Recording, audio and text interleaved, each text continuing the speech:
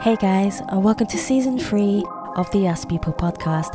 I'm your host, Savia Rocks, and in this season, I get to make my guests laugh, cry, and even make them think about life a little differently with the questions I fire over to them, which digs into their lives and professions a little differently. We even had a chance to change up the intro, giving you a fresh, new sound. I look forward to sharing season 3 of the Us People podcast with you. Let's go. Hi, I'm Dave Liu, and I'm an author, an entrepreneur, an advisor, someone who worked on Wall Street, Silicon Valley, and a little bit of Hollywood. I'm so excited to be on today's podcast with Savia Rocks. It's an honor to be on here. Made up my mind, now is my time to shine. Now is my time to shine.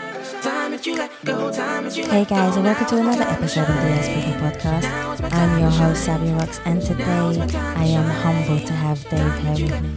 Dave is a 30-year veteran of Wall Street and Silicon Valley. He is also an advisor, author, entrepreneur, investor, and philanthropist. Dave, thank you so much for taking your time to come on the Us People podcast. How are you? I'm doing great, and thanks again for having me on your show. No, you're more than welcome. I'm so happy to have you on. I was excited. I was here early and I thought, yep, it's time to do this interview. So, Dave, my first question, which I love to ask all my guests that come on the show, is could you tell me about yourself, but also where you grew up and how that influenced you to be the person who you are today? Yeah, absolutely. So I was born in the United States, but I actually grew up in Hong Kong. My family moved back to Hong Kong a few years after I was born. So I grew up in Hong Kong during the 1970s and early 80s, which was a really great time to be there. Hong Kong was going through a transformation into becoming one of the Asian tigers, if you will, one of the cities and countries that was really an economic miracle. And during the period that I was there, it went from really a trading entry pot city into a financial powerhouse and became really the gateway into mainland China for a lot of companies. And so I would say from a business and career standpoint, I was really influenced by seeing the power of entrepreneurship. My father was an entrepreneur.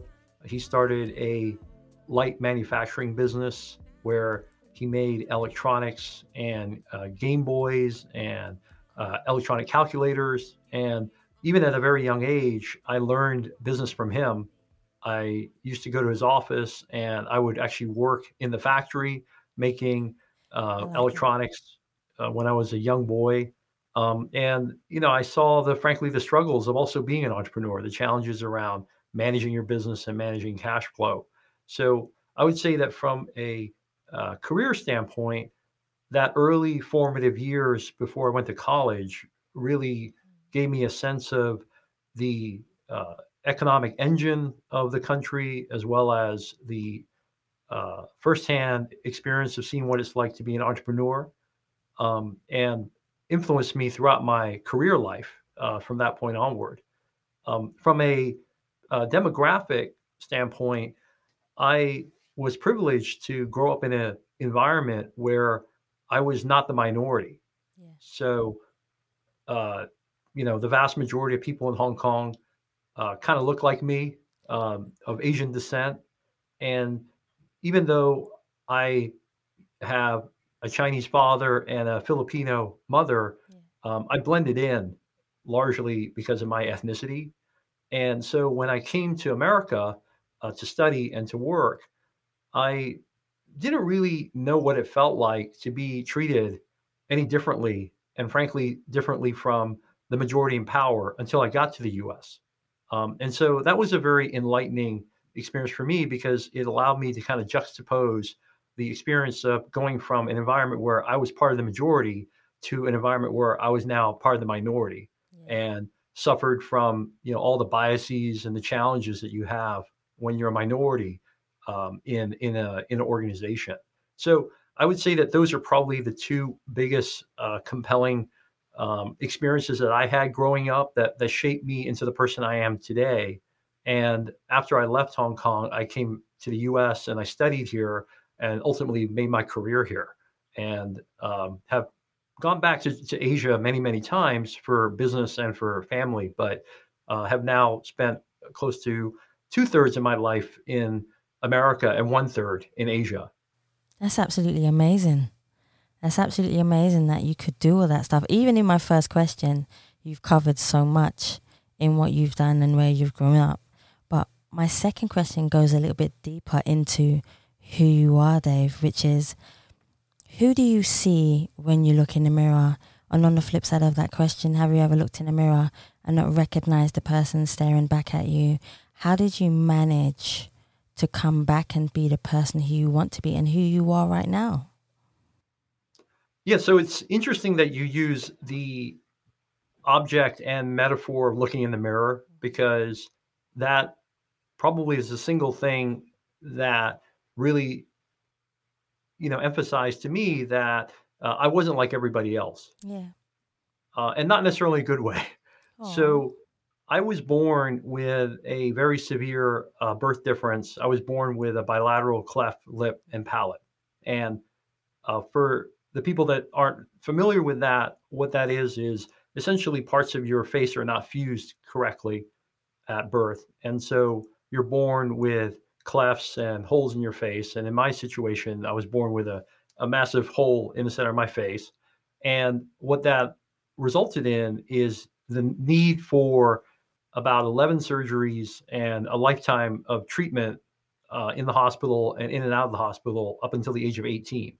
So these are pretty serious surgeries. Surgeries generally are serious in general, but when they deal with the craniofacial elements of us, they can be quite serious. So it wasn't, frankly, something that was easy to uh, endure, but it really taught me a lot about endurance and grit and just being frankly tough and learning how to deal with adversity and dealing with a certain roll of the dice.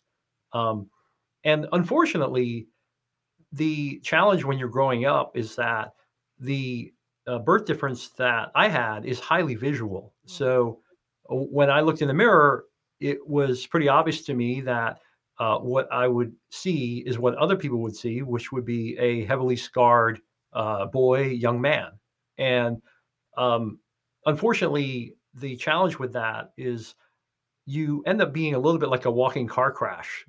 Oh. People can't stop staring at you, and they don't. I don't think they necessarily mean bad when they stare at you, but it's just kind of one of those things where people look at you and they wonder, did this boy, get in a car crash? Did he get in a knife fight? What's the history behind this boy? And so I would say that that experience was both a blessing and a curse. The A blessing is that I think it made me really, really tough. It made me realize that the person looking back at me um, needs to be tough and needs to look out for themselves and figure out their own way in this world. Because the curse part of it is that you constantly feel alone, frankly. You feel like an outsider. It's actually quite similar, I think, to the way you feel when you're a minority Yeah. in an environment where everybody else is different from you, and you're the only one that sticks out. You're the only woman in a room full of guys, or you're the only person of color in a room full of Caucasian people. I think there's definitely some similarities to it. And so I would say that the person looking back at me was someone who felt somewhat like an outsider, a constant outsider, despite the fact that I grew up in an environment where the vast majority of people were the same ethnicity. I still felt like an outsider.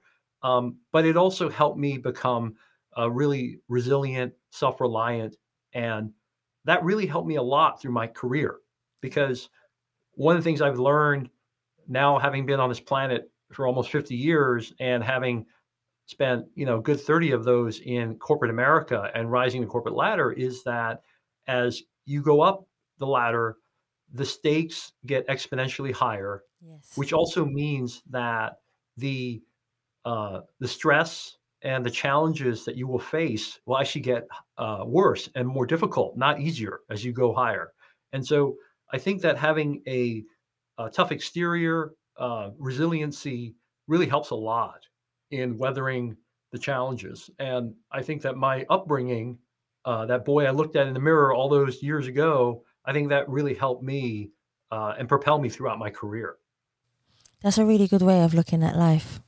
I definitely feel that, because there are so many things in life that people go through and don't necessarily, because one of the questions I do ask people is sometimes, what is the hardest question you've ever had to ask yourself while looking in the mirror? Do you feel like you could answer that, Dave, in the sense of sometimes we look in the mirror and we say to ourselves, there are things we need to change about ourselves.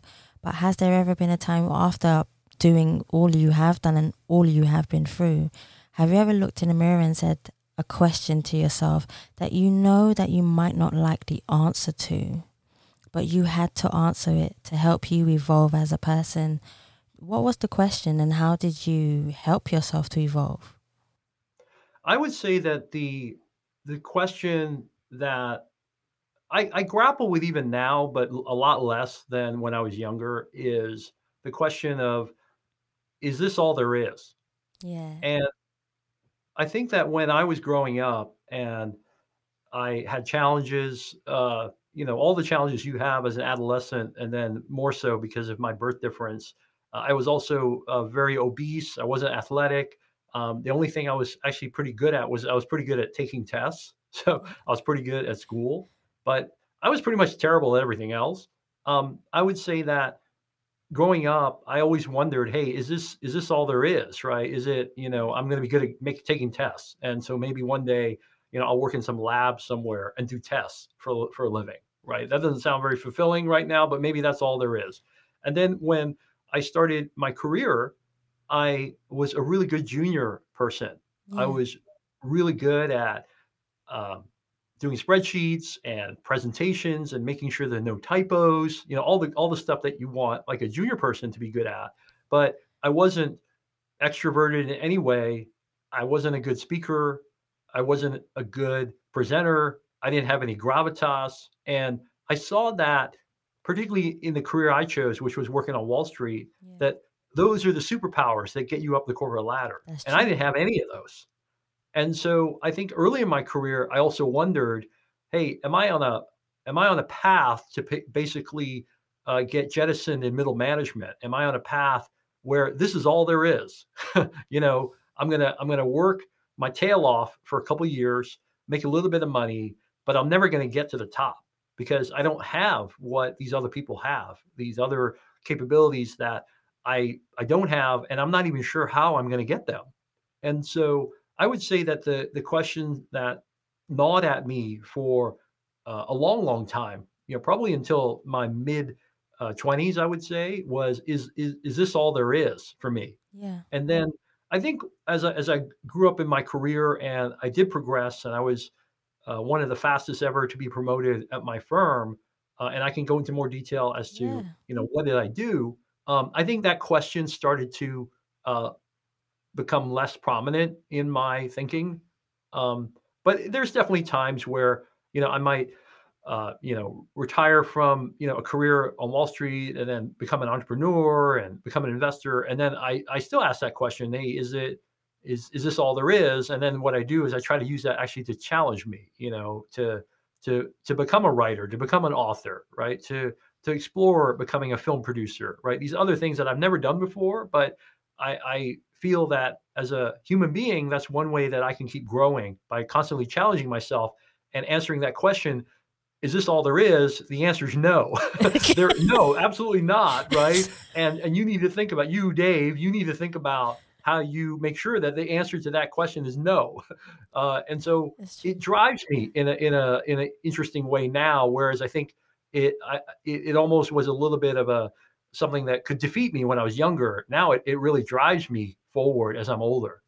I think you believed in yourself from a very young age, and asking yourself that question helped you to believe in yourself, helped you, like you say, to give yourself that push, that drive, that motivation to be who you are and where you are today. And without that, Dave, I don't necessarily think that you would be the person who you are today, which is so important.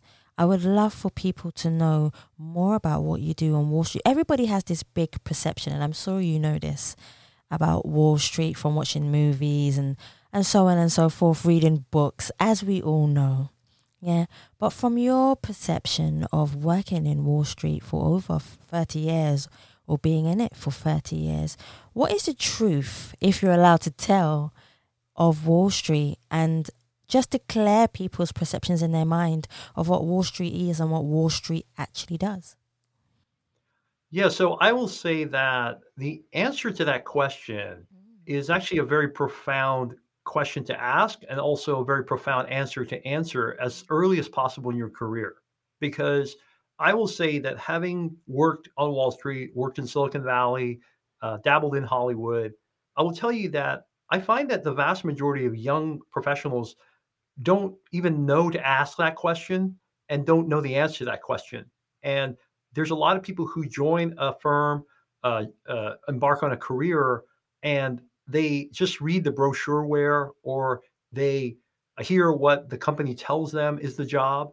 And then when they go into the job, they realize, oh my gosh, this is actually not what I thought it was. Yep. And I've seen that time and time again. And I do think that that contributes to a little of the, uh, disappointment that many of us have in our careers. So going back to your question, what I like to think about is, what actually do you do on a daily basis? Yeah. And I think that's one of the best questions that any interviewee can ask a prospective hirer, prospective manager. It's like, put aside all the stuff I see on the internet, or people talk about, because everyone likes to embellish their job, right? Everyone likes to talk about how they're involved in strategic decision making and changing the world type stuff, right? And that's all great. That I think that actually is more advertising. I think what matters is, but what do you exactly do? Exactly. And so with Wall Street, it's really interesting. Wall Street is an aggregation of lots of different types of jobs. But what I will hone in on is the job that I had, which was really being a banker, which is, I think, what most people think of when they think about Wall Street. Yeah. And my overarching purpose as a banker was to be part of a team that would essentially help clients get liquidity. And what I mean by that is that we would help companies raise capital, raise cash, raise money, or we'd help sell their businesses. And to me, that's fundamentally what Wall Street is about. Wall Street is about providing liquidity to companies, providing cash resources to companies. Now, when you double click on what do you do as a junior person on Wall Street, as a banker, I would say that fundamentally you become an expert in two things. One is you become a Excel god, so you become someone that knows how to manipulate spreadsheets really well, and you become a disciple of PowerPoint. You become really good at making presentations. And so, as a sidebar, when I was really young, I wanted to be a cartoonist. Yes. I wanted to draw pictures, funny stories, things like that. And I like to joke that when I was a junior banker, I essentially became a cartoonist, because what I specialized in was making fancy presentations with a lot of pictures and images to convince people to invest or buy a company. And so at the very junior level, you are an Excel god and a PowerPoint junkie. That's really what you're really good at. And they don't say that, when they're trying to recruit you, because that doesn't sound very sexy, right? that actually sounds kind of boring, but that's fundamentally what you do as a junior person. Yeah. Now, as you go up the corporate ladder to the senior banker, which is what I was before I retired from the business, I would say that despite all of the movies you might have watched, or the way managing directors and heads of Wall Street and masters of the universe describe themselves, I say fundamentally what you are is you're a salesman or a saleswoman. Yes. You're basically selling every day. And so that's really the superpower. It's you're selling, and part of selling is developing relationships, getting people to trust you, particularly if they're going to have you raise money for their company or sell their company. you're essentially the nanny. You're the person that's going to help shepherd their baby along and help them monetize it or get liquidity for it. And in order for you to engender their trust as a senior banker on Wall Street, you need to develop relationships and you need to know how to sell like there's no tomorrow. And so, to answer your question, there's obviously a continuum, but when you start your career on Wall Street, you're an Excel and PowerPoint person, and then when you get to the top, you're really a master salesman. Yes. And there's a long arc and transition that needs to occur because those are very different roles. And frankly, a lot of people of color, I think, are really good at the junior level work, but then they don't know how to adapt and play the game to get to the master salesperson role. And that's really the art of managing your career and rising the corporate ladder. That's really mad that you actually said that. Now that I'm thinking about it, it is quite true from what I've seen and what I watch. Obviously, being in the corporate world and having to work in the corporate world, which I have done, I see how people climb up the ladder of different nationalities and cultures. But I embrace that. And for me, I'm always actually the only colored one there. So it's actually quite intriguing and it helps me to evolve, especially when I'm doing something. So I'm so glad that you answered that the way you did. But the beautiful thing about that is, Dave, is that more and more people are starting to understand it and climb up that ladder. And you're one of the prime people to actually say that, which is perfect. So thank you so much for answering that the way you did. My next question for you is, you've worked for so many companies, Dave, you know, like you say, helping them get equity, go on a ladder, become what they need to become, establish themselves as a company. But what is the most humbling thing you have ever done from working with all these companies that you feel has humbled you as a person? Oh, it just working with companies and dealing with the trials and tribulations of having to deal with the process of helping them raise money or sell their company is just a humbling experience in of itself, because you might go from one day, or I went from one day where I would sell a company for over $1 billion and feel like, wow, I'm the man. I am amazing. Like there is nothing better than me. Like I'm just, the Michael Jordan of my profession, and I'm really good at this. And then the next day, I might have a client call me up and just rip me a new one because a deal fell through or some investor pulled out, and they'll say I'm the worst banker they ever had. You're a terrible negotiator. You don't know what you're doing, and that's incredibly humbling. And I think that when I had a career as a senior banker, I think it's probably the closest that I've ever gotten to professional sports. Yeah. I think that when you play at that level and the stakes are so high, and everyone tends to be pretty good at what they do at that level, there will be days where you do amazing and you will feel like you're the GOAT, you're the greatest of all time, and there's nobody that can replace you, and the firm should pay you a ton of money. And then there are other days where you feel like, wow, I'm not very good at this, or I'm easily replaceable, and I better work my tail off because somebody else wants my job or can take my job, or my firm might want to replace me. So I would say that the high stakes nature of dealing with M&A and IPOs and financings is such that there are days where you are incredibly proud and, dare I say, a little arrogant about the value you bring. And then there are days where you're incredibly humbled because something just blew up in your face. And I think that you have to be mentally ready for that, because I'm not sure everybody can go through those kind of roller coasters. But going back to my upbringing, I think that upbringing of mine kind of helped me go through those roller coasters where there'll be great days and there'll be terrible days. So I would say that in my years as a senior person, almost every other day was a humbling experience, because let's face it, when you are dealing with these very high pressured, high value situations, it only takes one or two things to go wrong and they evaporate. And so you're kind of doing a high wire act with no net when you're dealing with very large transaction possibilities. And that can be a very humbling thing when you fall off that wire and you splatter on Yeah, the ground. that's definitely true. It's definitely true.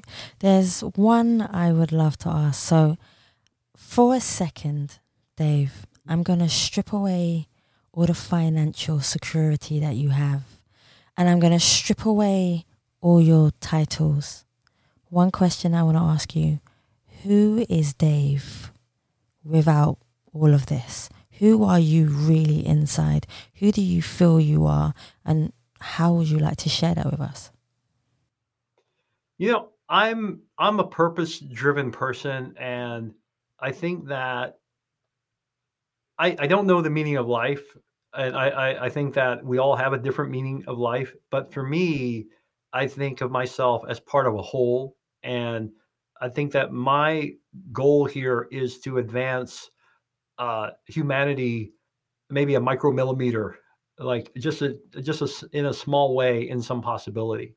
And in many ways, a lot of what I've done up until this point and have continue to do going forward are all just foundational building blocks towards some greater purpose, some greater goal.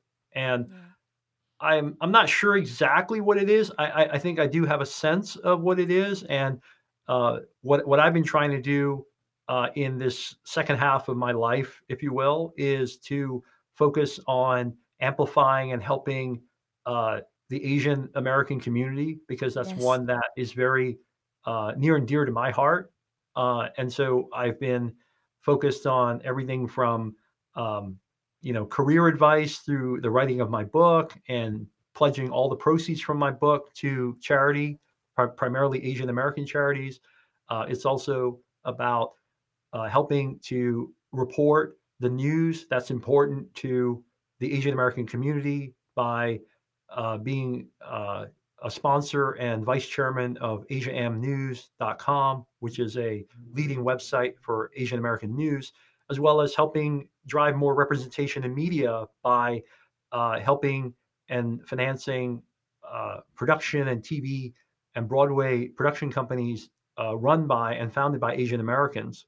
And so I think if you strip everything away, I think my goal is really to advance things that are important to me, and I think hopefully are important to all of us as human beings. A couple millimeters, maybe by the time I leave this planet, um, and that's what I'm really driven by. I've never really been driven to make a lot of money. I've never really been driven to amass titles or power. I've Yeah. always viewed that as just kind of part of the foundational building blocks to get me to this point where I am now.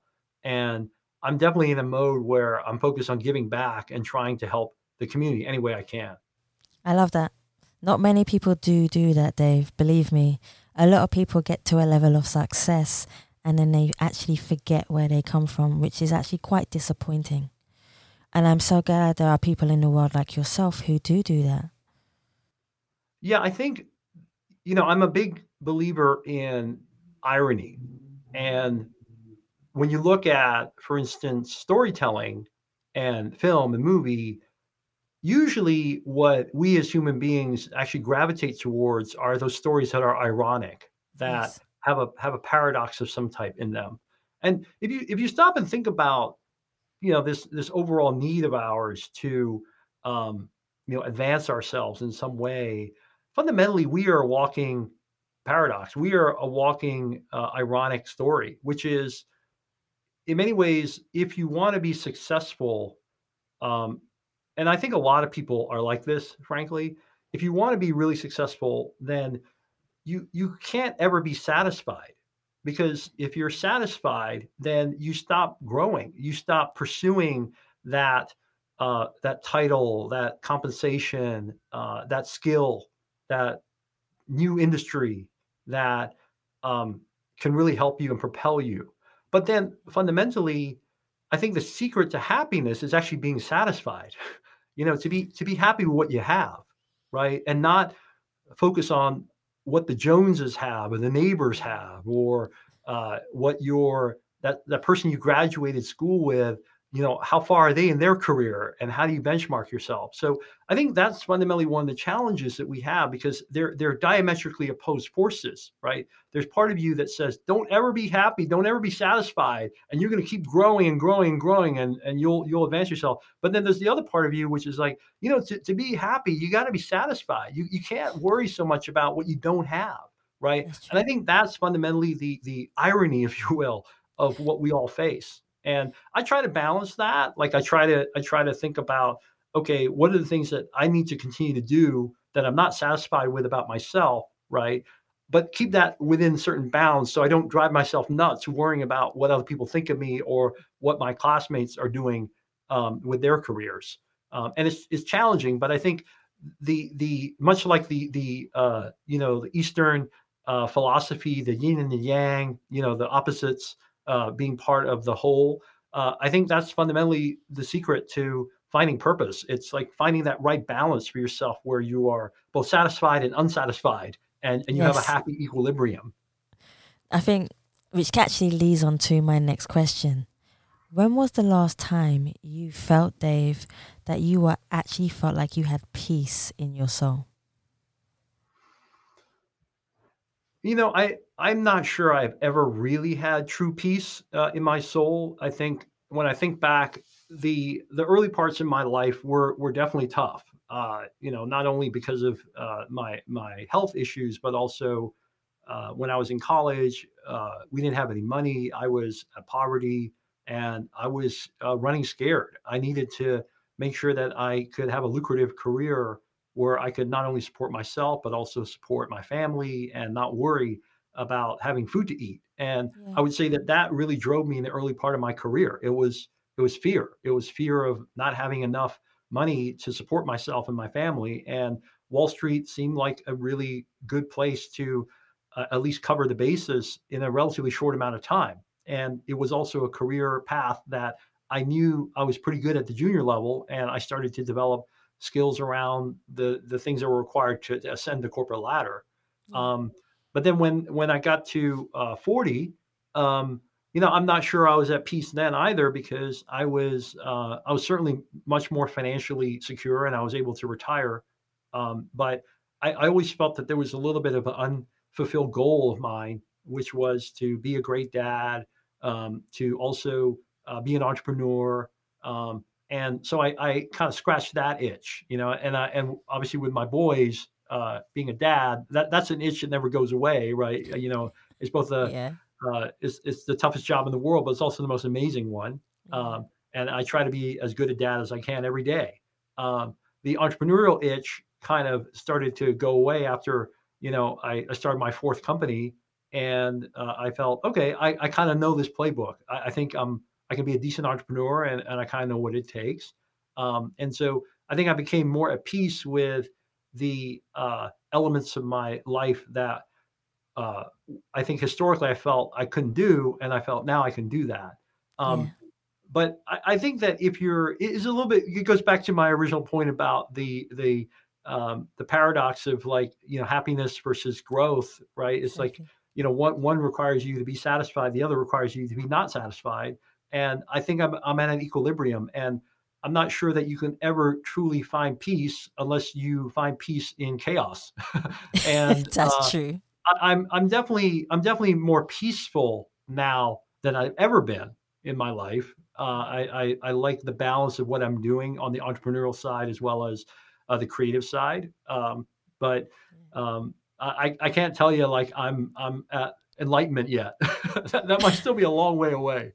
You never know. It might be around the corner. Sometimes we don't realize things are in front of us. It's just that sometimes we don't see it. But that's the beautiful journey of life, is not always seeing the end of the tunnel.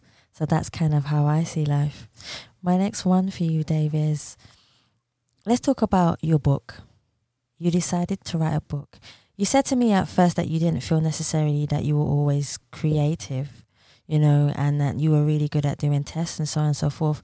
But in my mind, from listening to your story from the beginning, from where we started to where we are now, I feel like you have a lot of creativity within you. creativity is defined in so many different ways.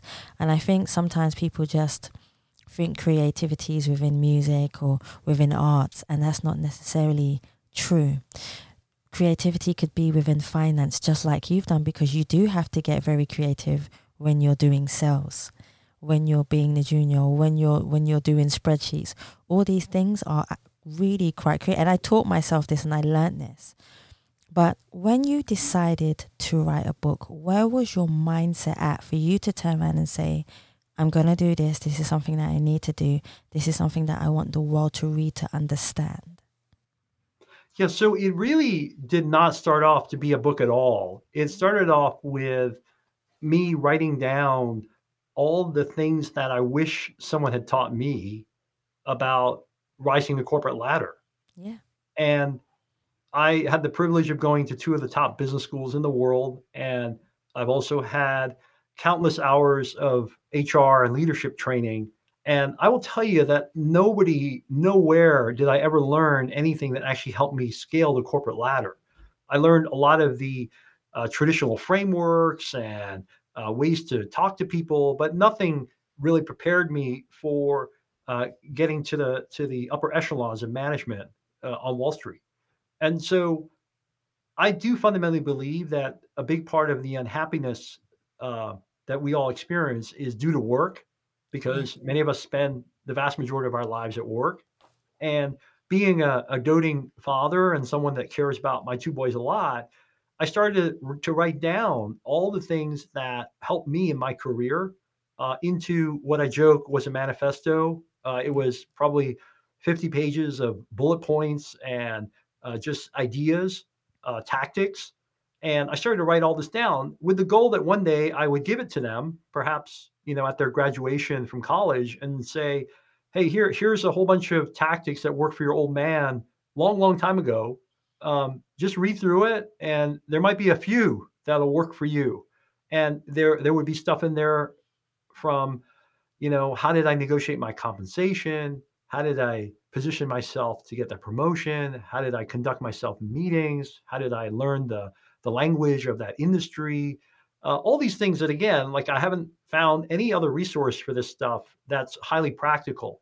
And that was really the net of my my goal, which was to kind of get this thing at a point before I forgot everything and give it to my boys. And what happened during the pandemic, I started talking to a few friends of mine, and we were just catching up. We were all trapped on Zoom, and we say, hey, what's going on? What are you up to? And I said, I'm in the middle of dealing with one of my companies, but I'm also kind of brushing up this manifesto I've been writing for years, like with just ideas and thoughts. And so one of my good friends who's an author was actually quite curious and said, hey, can you send over your manifesto and let me take a look? And I said, yeah, sure. You can take a look at it if you like. I sent it over to him. He looked at it. And he called me back and said, hey, man, like this could be a really good book. This could actually help a lot of people, not just your boys, but this could help people that feel underrepresented in the workforce, people that feel like the workforce is rigged against them and they don't know the unwritten rules.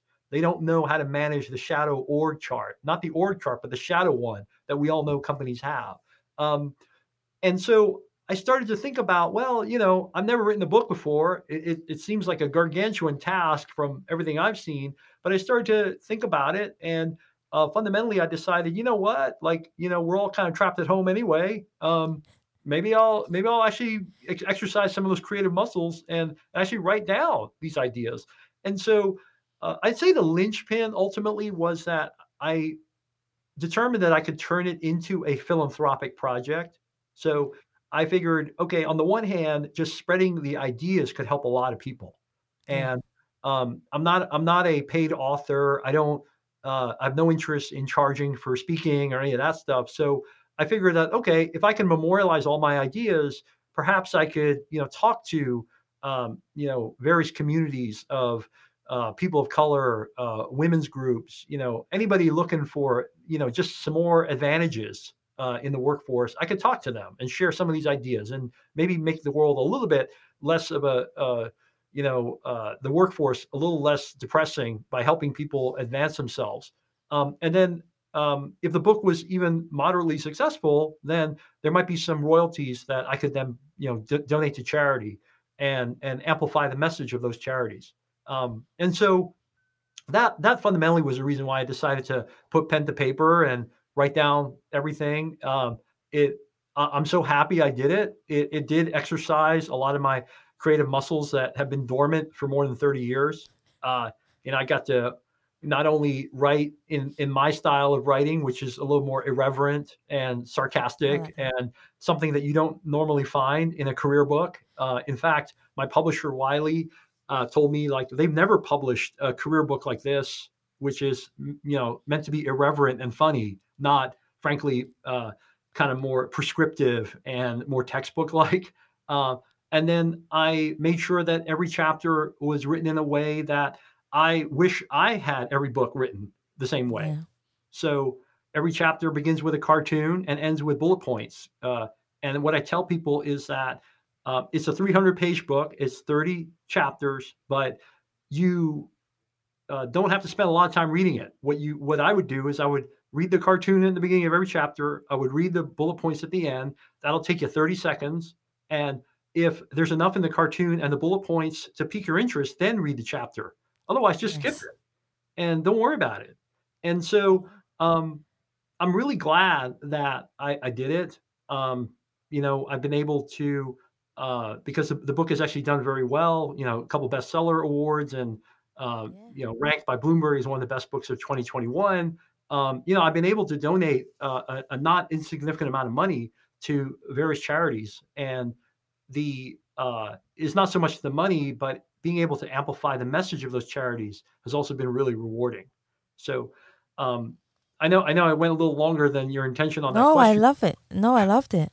Yeah, I just it was something that I didn't intend to do, but I'm so happy I did it. I can see when somebody is passionate about what they do, Dave. And listening to you and every single question I ask you and the answers that you give me back, I can feel your energy of how passionate you are about what you do, where you've come from, but also giving back to the community. And I hope, I'm proud of you. And I don't even, I've only been on here with you for a little while, but I'm proud of you because of what you do. I know there are loads of people like us in the world who want to give back to people, but we're making a change. And even if you say like it's a millimeter or centimeter or an inch, it doesn't matter.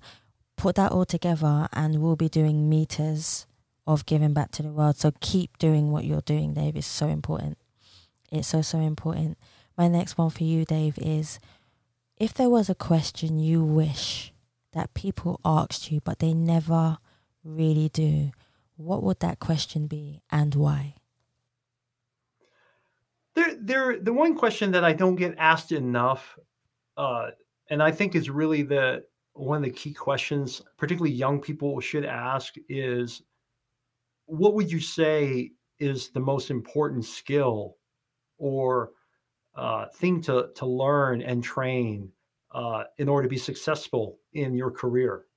And I think that it goes to, frankly, a lot of what I write in my book, but I think it just comes down to understanding human psychology and understanding how people think and understand their motivations so that you can build incentives for them to help you or for you to help them. And I think one of the challenges, and frankly, I'll speak as an Asian American, I think Asian Americans aren't as well attuned to this. You aren't told that. In fact, you're rarely told that growing up. Yeah. What you're told is that just work hard, get good grades, do the best job you can, don't play politics, don't worry about what other people are doing, and you'll be fine. And I'll tell you, that works at the junior level. That is so far from the truth at the senior level. That's not the way the world works. The way the world works is that in order to get ahead in your career, more than 99% of the time, unless you are a solitary writer in a cabin in the woods, you are part of a team. And you need to figure out how to motivate your team. And you need to figure out what motivates them. And by studying human psychology and some of the more specific categories like cognitive bias and behavioral economics and some of these other fields that I cover in quite depth in my book, and also I've studied for quite a long time. What you learn is that people are fundamentally irrational, that people don't act the way you expect them to. And I think the earlier you figure that out in your career, I think the better you will be. And I'm not talking just about career, actually. I think just in life in general. I always like to think that when I see some behavior that seems really irrational, whether it be political or economic, what I do is rather than just dismiss that person as being a bonehead and saying like, oh, this guy or gal is just a fool. They don't know what they're doing. What I try to do is I really try to get to the heart of what's motivating that behavior. Like what is the fundamental driver? And I think as human beings, if we spent more time really digging deeper into each of our individual motivations, then I do think that we will better understand each other. And we also will be able, in the corporate setting, be able to better navigate and motivate and manage people the way we need them to in order to help us or help our career. So I would say that's probably the one question that I don't get asked enough. And I wish more young people would ask me that, because notice I didn't say things like, oh, you need to learn these 4x4 matrices, or you need to, get really good at math, or you need to, make sure that you memorize Wikipedia. No, none of that.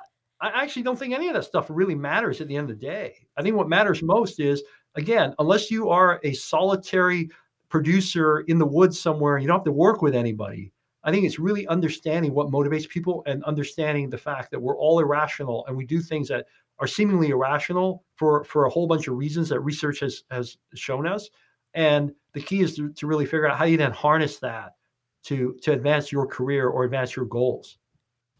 I'd be really interested to know, Dave, what is the best advice you've ever received that's helped you in your life? The best advice I've ever gotten, I've gotten this advice, frankly, many times, but one of my mentors was the CEO of my firm. And he actually wasn't a person of color. He's a Caucasian man. And he ended up taking a liking to me, and he became my mentor.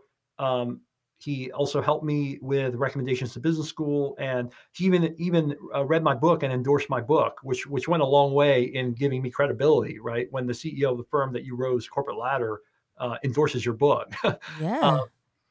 I'd say that the one piece of advice that he gives everybody, but it really stuck out at me, because when I was a young person, I went to his office.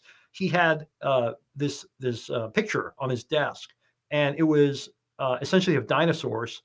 And below were some words, and it said, "Adapt or die."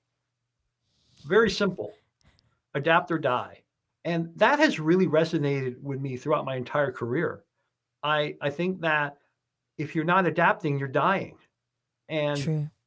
In the world we're in now, even more so, where the velocity of change seems to be accelerating, where, frankly, a lot of the capabilities and skills that you think you have and nobody else has is being disseminated at lightning speed now through the internet, through YouTube videos, through tutorials. A lot of the advantages that you may have today are very ephemeral and will dissipate in short order. So if you're not adapting, if you're not constantly pushing the envelope of what you can contribute, then there is a potential that you may not die, but you certainly can get marginalized. You can certainly find other people that might be able to do the same thing you claim to do cheaper, faster, maybe with less aggravation. And so I think that's probably the best piece of advice that I've gotten throughout my career, which is always be adapting. Otherwise, you're dying. And that's a mantra that I live by. I love that. The way you said that. That was perfect. Spot on. Thank you so much, Dave. I only have 2 more for you before we depart, but my second to last question is, which I love to ask, is after you feel like you have done everything that you possibly can in the world to make it a better place where you feel like you've contributed, what would you like your legacy to be, and how would you like people to remember you? I'm not sure I have a good answer for that yet, but what I would hope people take away is that this is one way to live your life. And the way I've lived my life is one of trade-offs.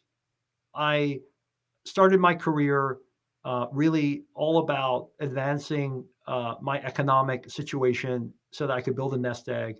And I essentially did the work life trade off. I gave up life for work. And I got to a point where I was in my 40s. I had two children at that point where I started to swing the pendulum the other way. And I said, look, the 20s and 30s were all about me working really hard, giving up a lot of life. But now it's all about like being there for my two boys and having a much better life and probably less on the work side. And that's given me the opportunity now to explore lots of things that I've always wanted to do, but never had the opportunity because I was in a client-based business where I needed to be flying around the world and being in front of clients all day long. So I didn't have time to be a dad. I didn't have time to write a book. I didn't have time to explore some of the creative things that I've been doing now, like being a cartoonist. I actually have a cartoon strip now. Yeah. Writing career articles, exploring things on the entertainment, film, TV side. Those are things I never had any time for. And I'm not saying that is the right way to live your life, but it's certainly one way to live your life where you dedicate certain parts of your life to your work and building up your economic war chest. And then the second half of your life, you focus on the things that you're really interested in and things that matter. That's just kind of philosophy of how I've lived my life. And I know there are some people who don't agree with that. There are people that believe that it's really more about work-life balance and managing a life with both of those as you're growing up. That fundamentally didn't work for me, and I think partly because I was in an environment where, ironically, you have the winner's curse, which is in order to get that top job, which everybody wants. In order to win it, you have to be cursed. You have to be more irrational than everybody else. And most of the time, what that means is you're willing to make more sacrifices than everybody else. And I will tell you, I think I'm kind of the living embodiment of the winner's curse. Like, in order for me to get that top job, like I had to sacrifice a lot more than others to get that top job. But I also was able to exit stage right, later on. So I would say that, I'm not arrogant enough to think that, there's going to be, a whole philosophy around, what I've said or how I've lived my life. But I would just hope that maybe one of my legacies is that some people can look at it and go like, oh, okay, this is actually an honorable way to live your life, right? You become good at a trade, you really hone it, and then you get to a point in your life where you can now give back and you can do other things and spend more time with your family. And I think I'm very proud of what I've done so far, and I hopefully will continue to do going forward. I think you will. I think there's a lot more to you that maybe you might even shock yourself with. I definitely think so. Dave, before I have the pleasure of thanking you for coming on the show, could you please let everyone know where they can find you, also find your book, know more about you, and if they would like to get in touch with you, where they can find you? Sure. So you can get all that at one spot. The best way is probably just to go to my website. It's lucrative.com. It's a play on my last name. So it's LIUCRATIVE.com. There's information about my book, The Way of the Wall Street Warrior, on my site. You can get the book pretty much anywhere, Amazon. There's a hardback and there's also audiobook available. And if you want to reach out to me, just go to my website. I have places where you can send me a message. I respond to every email request or note I get on there. And I look forward to hearing from people. I hope that in some way, hearing my story gives you a little inspiration or at least entertains you,